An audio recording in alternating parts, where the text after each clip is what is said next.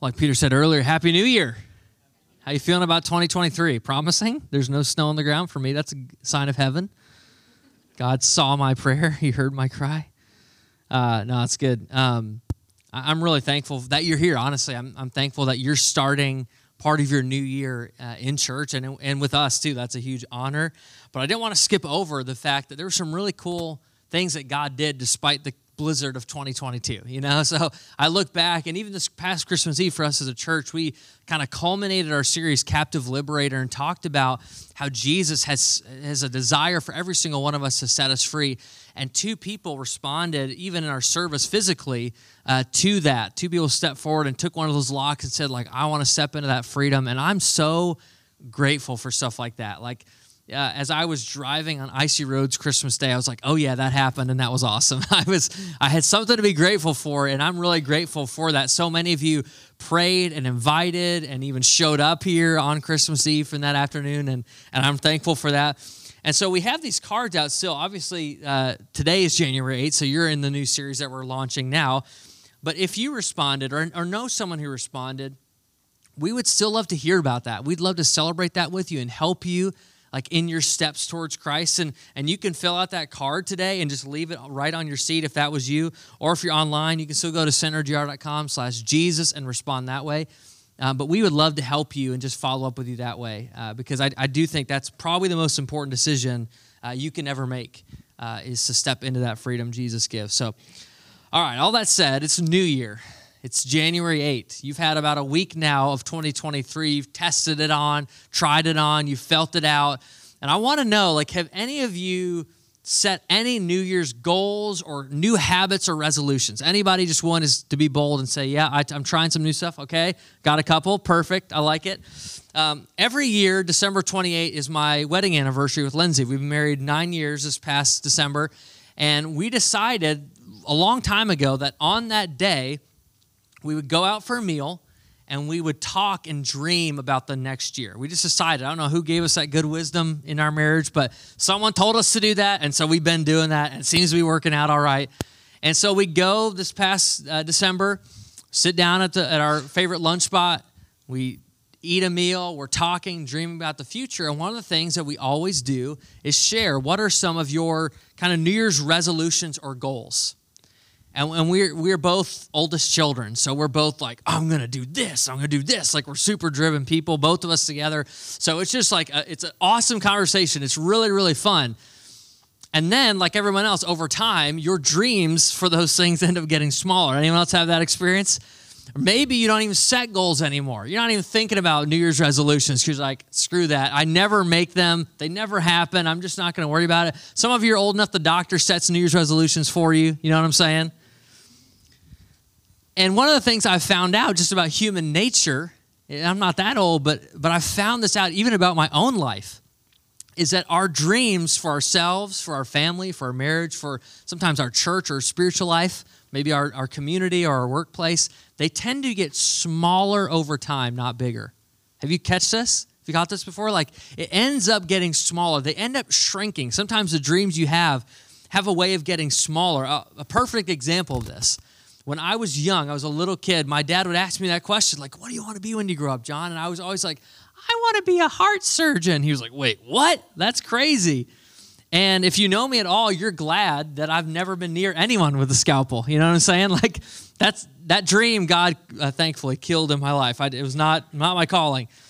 But maybe you've got dreams like that too. Maybe for you it was a family member you wanted to see come to Christ, and it hasn't happened. That dream has just gotten smaller and smaller over time. Maybe it was a business idea. It was a product or something you wanted to invent or a business you wanted to create or an agency you want to step out and do on your own. Whatever that is, maybe over time, that dream for that thing, that start has gotten smaller over time. Maybe you got married and you have big dreams about what you're going to accomplish as a team and what was going to happen, and maybe the kids you're going to have, and the kids haven't come and the things haven't happened, and your dream for your marriage has just gotten smaller and smaller over time. This happens in our workplaces. This happens in our schools. It happens in churches all over the place. dreams end up getting smaller over time. Can I show you what I think God wants to say to us today, 2023?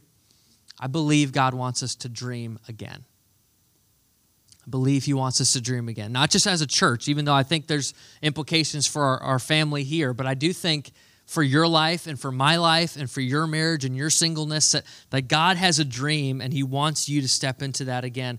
And that's why we're studying probably the most famous dreamer in the scriptures. We're going to the life of Joseph, and he's probably one of the most famous Bible characters, and for good reason. His story is full of some incredible ups and incredible downs. It's a very human story, but it starts out really, really interesting. You might ask, like, why Joseph? Why wouldn't we just study Jesus? Like, surely Jesus had dreams. He was perfect. Like, why wouldn't we just study his life? But there's really two reasons why we're going to study Joseph for these next couple weeks. Firstly, the life of Joseph is maybe the clearest picture of Jesus in the Old Testament. It's actually what they call a type of Christ. It's one of the clearest images for us, a parallel, if you will. There's over 100 connections between Jesus' life and Joseph's life, and you're going to see those, some of them today, but certainly through the rest of our time in this book.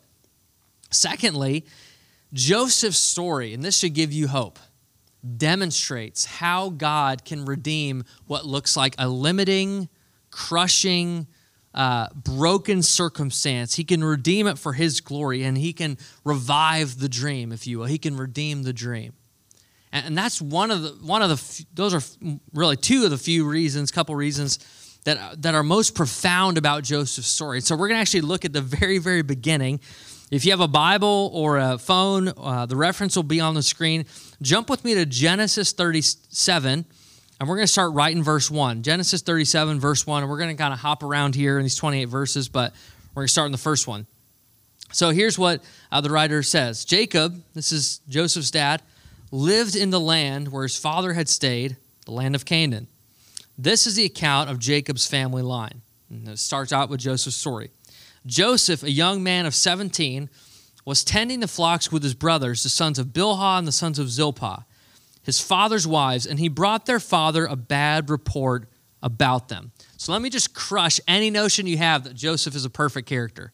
He just starts out, the 17-year-old has a way of lying that is going to get him in trouble. You're going to see this in the rest of the story. But Joseph starts out deceiving his father about his brother's performance in the field. Verse 3, now Israel, or Jacob, loved Joseph more than any of his other sons because he had been born to him in his old age, and he made an ornate robe for him.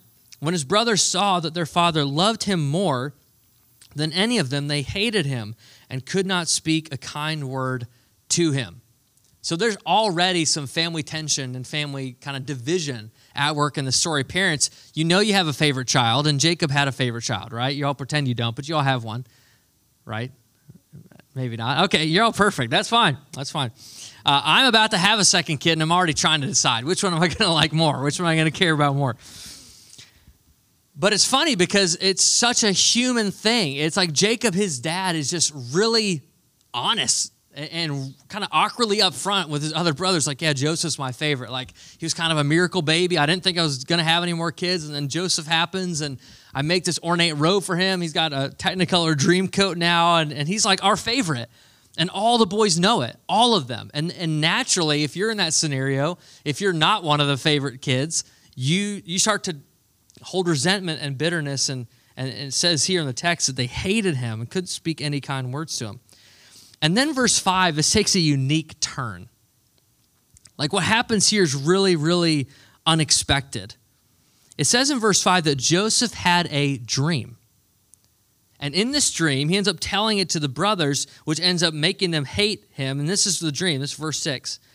Listen to this dream I had, he says to the boys. We were binding sheaves of grain out in the field when suddenly my sheaf rose and stood upright, while your sheaves gathered around mine and bowed down to it. Yeah, exactly. If you are hated by your brothers, the wrong thing to do is say, God gave me a dream that eventually you're all going to submit to me and you're all going to bow to me. They're like, all right, we're killing this kid. Like, I don't care what happens. So they say, I mean, his brothers literally reply, do you intend to reign over us? You're actually going to rule us? And they hated him all the more because of his dream and what he'd said. I mean, that's clue number one. Joseph, cut it with the dreams. But maybe you skipped ahead already. You look down the next verse. Look what he does. Then, verse 9, he had another dream. And he told it to his brothers. Listen, he said, I had another dream. And this time, the sun and moon and 11 stars were bowing down to me. Now his family's all in this. All the boys, the mom, the dad, sun and moon, they're all there bowing down to Joseph in this dream. Verse 10, when he told his father as well as his brothers, his father rebuked him and said, what is this dream you had? Will your mother and I and your brothers actually come and bow down to the ground before you? We're going to humble ourselves. We're going to need you. You're like the baby boy. You're 17 years old. We don't need you for anything. You need us. And in verse 11, it kind of caps off this part of the story. It says his brothers were jealous of him, but his father kept the matter in mind. There's two things I think are important to learn about Joseph right at the beginning. Number one, Joseph, again, is not a perfect moral character in this story. He's lying. He's antagonistic. He's not a perfect human being. And secondly, Joseph obviously grew up in a culture where dreams and interpreting dreams was celebrated and it was normal. Joseph is not the first person in Scripture to have a dream from God. He's not the first one. He's certainly not the last one. Over and over again, you read through the Old Testament. Maybe you're in a Bible reading plan right now and you're reading through some of the Old Testament. You find that God spoke to his chosen people through dreams. He let dreams guide them and calibrate their lives around what he wanted and his will for them. And here's what I know about human nature, and you see this in Joseph's story too. Everyone is going to end up somewhere, and some of us do that by design. Everyone is going to end up somewhere at the end of their life. There's going to be a final product the day you die of you and your life and your legacy. And some of us, I hope all of us today, will decide to get there on purpose, by design. And I want to say, I think the best way to design and put your life on a purpose is to recognize the fact that God has a dream for your life. God has a dream for your life. Another way to put this, and you see this all over Joseph's story, dreams recalibrate the heart to God's design. Dreams recalibrate the heart to God's design. Just like sometimes a car needs a tune-up and an alignment. This is kind of what our lives need. And God uses dreams or uses a vision from him to recalibrate our hearts back to God's design. I mean, this is true not just in kind of Bible salvation history. This is true in American history too. I mean, you see this, one of the most famous speeches of all time is titled, I Have a Dream. Martin Luther King Jr. steps out into the mall and he declares this dream, a vision that God had given him to see racism erased from the fabric of American culture and communities, to see black communities, black people have the same equalities that their white neighbors had. He was driven by not just the realities of the painful existence of black communities, but by the fact that God had a dream to see the kingdom of God take root and take shape in America, to see our nation aligned around the dream God has for people. And it drove his life. It drives civil rights movement and the conversations we have around race and justice today. This is a dream conversation. And when you catch God's dream for your life and even for our church, the things that used to matter so much, the priorities you had, the things that stressed you out and worried you, they just start to become really, really insignificant. And the things that matter more and matter for eternity start to become important to you. Lord of the Rings author, famous kind of fantasy author, who also happened to be a Christ follower, his name is J.R.R. Tolkien, and he says this. He says, a single dream is more powerful than 1,000 realities. A single dream is more powerful than 1,000 realities. It as a way of overcoming the realities and circumstances of our life and giving us a bigger vision, a bigger kind of idea for what God wants to do in our lives. God has a dream for our lives, but can I let you in on a really unique tension you're going to face if you buy into this? Can I let you in on something that's going to make this really, really tricky? Can I let you in on something that you're going to find as soon as you believe that God has a dream for your life that's going to happen to you? God has a dream for your life, but the enemy's goal is to slowly destroy that dream. And he'll do it through a bunch of different ways. Like one of the ways you see in Joseph's story is between his brothers and him. There's family division. There's family pain. There's family dysfunction and conflict. And all of us come from families that have those things. And God sometimes can work over that. He certainly can work through that. But the enemy's goal is to say, you cannot overcome this. Your family will never get to blank. Your marriage will never become blank. Like you slowly give up the dream. We do this through our own selfishness and sin too. God will put a dream in your life, a vision for your life, and temptation after temptation or conversation after conversation, drink after drink, our own decisions, we decide it's not worth it. And the enemy slowly destroys the dreams we have. We get tempted over and over again, hard circumstances, suffering, a diagnosis, difficult season of chronic illness, whatever it is, and we decide we're just going to give up on the dreams that God has for us. And a unique one I face all the time is the kind of comparison trap, where I will see God has a dream for my life. I'm going to pursue it. And then someone in the exact same set of circumstances as me, maybe same gift, maybe same stage of life, I see their life on social media and they are just killing it. They are living the dream. And I'm not even close to the dream. And I'm like, why can't I be like that guy? Why can't I have that family? Why can't I live there or do this? It's like I get sucked into that. And it's unique. And maybe you have this in your role too. I can literally preach 2 sermons on a Sunday morning and feel okay about them. I can go home, I can open up Facebook and find like 15 sermons that just were way better than what I just did. And it's like, shoot. And I maybe am tempted like you are in your life and your roles to give up on the dream God has for me. And that's why Joseph's story is so interesting, because it begins, you see his brother's reception of the dream initially is hostile. I mean, I don't know if your family's ever plotted to kill you, but that's Joseph's reality. He's literally, are you kidding me? I'm only 17 and they're trying to chuck me into this well? That's how this chapter ends. And they literally say, we got to get rid of this kid. Eventually they decide, let's just at least sell him into slavery to this foreign nation who we're enemies with. We won't probably hear from him again.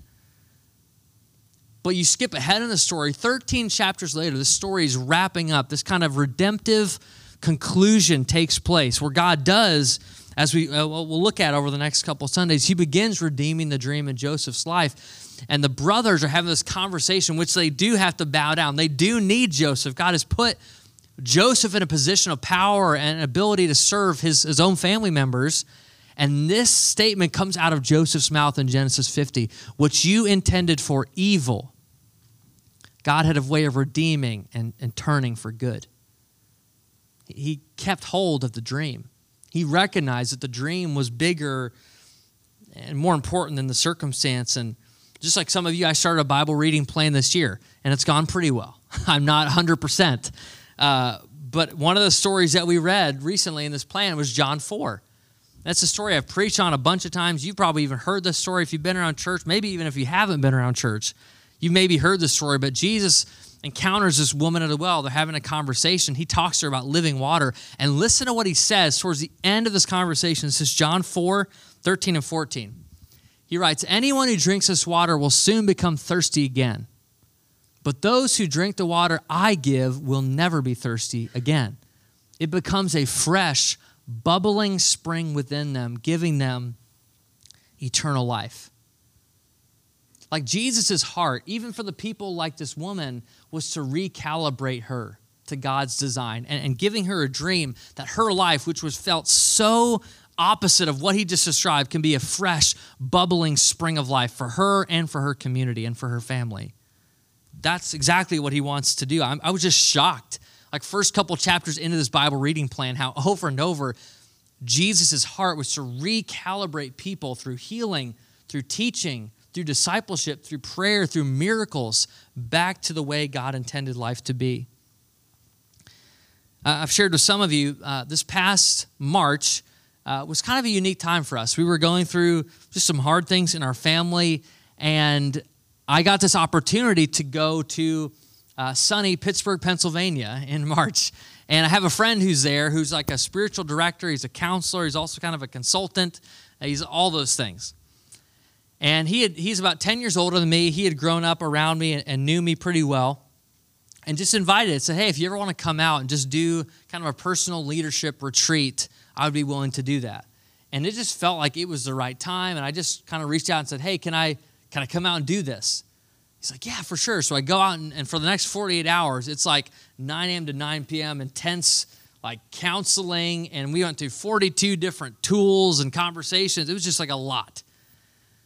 And I had just a ton of notes, a ton of, like, my Google Doc was full. It was stuffed full when I left that 48-hour retreat. And I was recently reading back through that, and it was one of the most powerful times in my life, specifically spiritually. I mean, it just changed the course of who I am and how I'm going to lead for forever.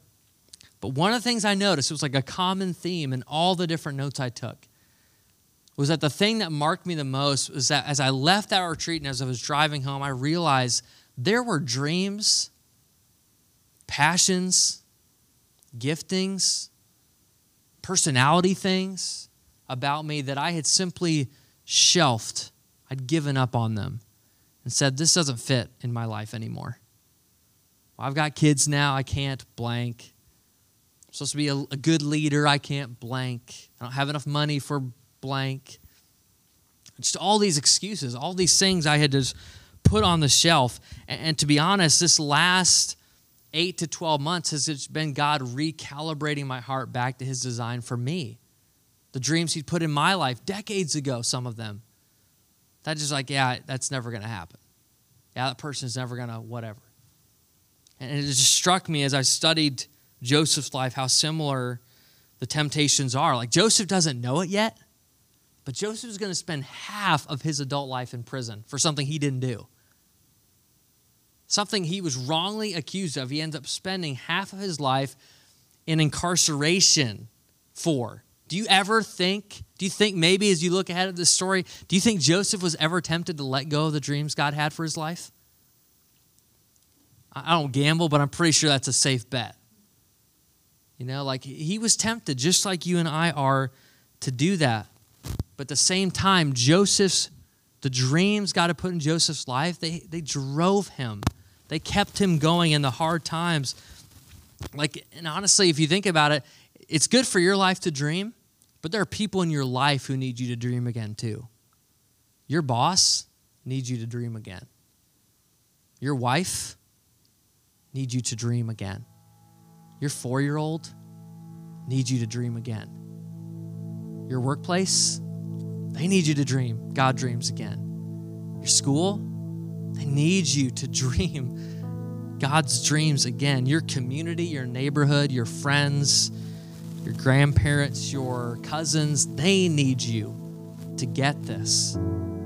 I need to dream again for some people in my life. So I just want to ask you a really, really simple question. Maybe you already know the answer before I even say the question, but where do you need the Spirit's help to dream again? What area? What person? What place? Where do you need the Spirit's help to dream again? Because I can give you a guarantee. You answer that question, maybe not right now. Maybe you need to process and pray and discern that, but maybe you know the answer. If you answer that question this week, you're going to find that place, the way you answer that question, is where God will do his greatest work in 2023. That's where he's done his greatest work in my last year. So when I answered that question, that place, friends, is where God wants to do his greatest work in 2023. And I just believe you answer that question, you wrestle with it, you discern it, that God is going to give you clarity on the steps. You don't have to figure out all the X, Y, and Z of that plan. That's not your job. Joseph had no idea where his story was going, but what he did was held on to the dream. He knew that it was those dreams that were going to calibrate his heart to what God wanted, and the same is true for you. Dreams, they recalibrate our heart. to God's design. So what I wanted to do is just take a few minutes and to pray for us, to pray for our story, for your family, for your marriage, your singleness, wherever you find yourself. And maybe you have a really quick answer to that question, or maybe you don't yet, and that's fine. But I'd love to invite you. We're just going to pray together, just to bow your head and close your eyes. And for me, I mean, we've got some things in our family that we need to dream again. We've got an appointment in a couple days where there's doctors who've said that your daughter, who's going to be born in April, has a large hole in her heart and it's not going to be healed barring a miracle. And so that's what we're praying for. We're praying for a miracle. And when I sit in that office, I want to have the ability to dream again, to dream big. And I don't know what your area is. And maybe there's an area for you that you know already. And if you do know where that is, I'd love to pray specifically for you this morning. If you just slip your hand up real quick, you say, yeah, I know where that spot is. I know. Yeah, thank you. Thank you. God, we recognize that we do not have as much power and as much capacity to dream for ourselves as you do for us. And so we say, Holy Spirit, help us to dream again. Help us to catch, God, your vision for our church, for why we're here. Help us to catch a vision for our marriage, why you've put us together with the spouse that we have. Help us to dream again for family members who are far off, for situations that we don't think will ever get resolved, for physical healing, for miraculous provision, for purpose in life, to revive new ideas and dreams that we thought didn't matter or don't fit the stage of life we're in, that we're too old or we're too young or we're not smart enough or too smart. I just pray, God, would you do what you do best, and that's to recalibrate our hearts to you. We invite you into that. We pray that you'd help us to build a new foundation this year. We pray that we would stand on your faithfulness, that when the storms of life come, when things swirl around, when there's chaos, when July 2023 is not the July that we had dreamed about in January, I pray that you would help us, God, to trust you, to build our life on the dream you have for us. And ultimately, that's for our flourishing and your glory. So we pray that. We consecrate ourselves. We surrender our stories to you and the things that we face. And we ask it in Jesus' name. Amen.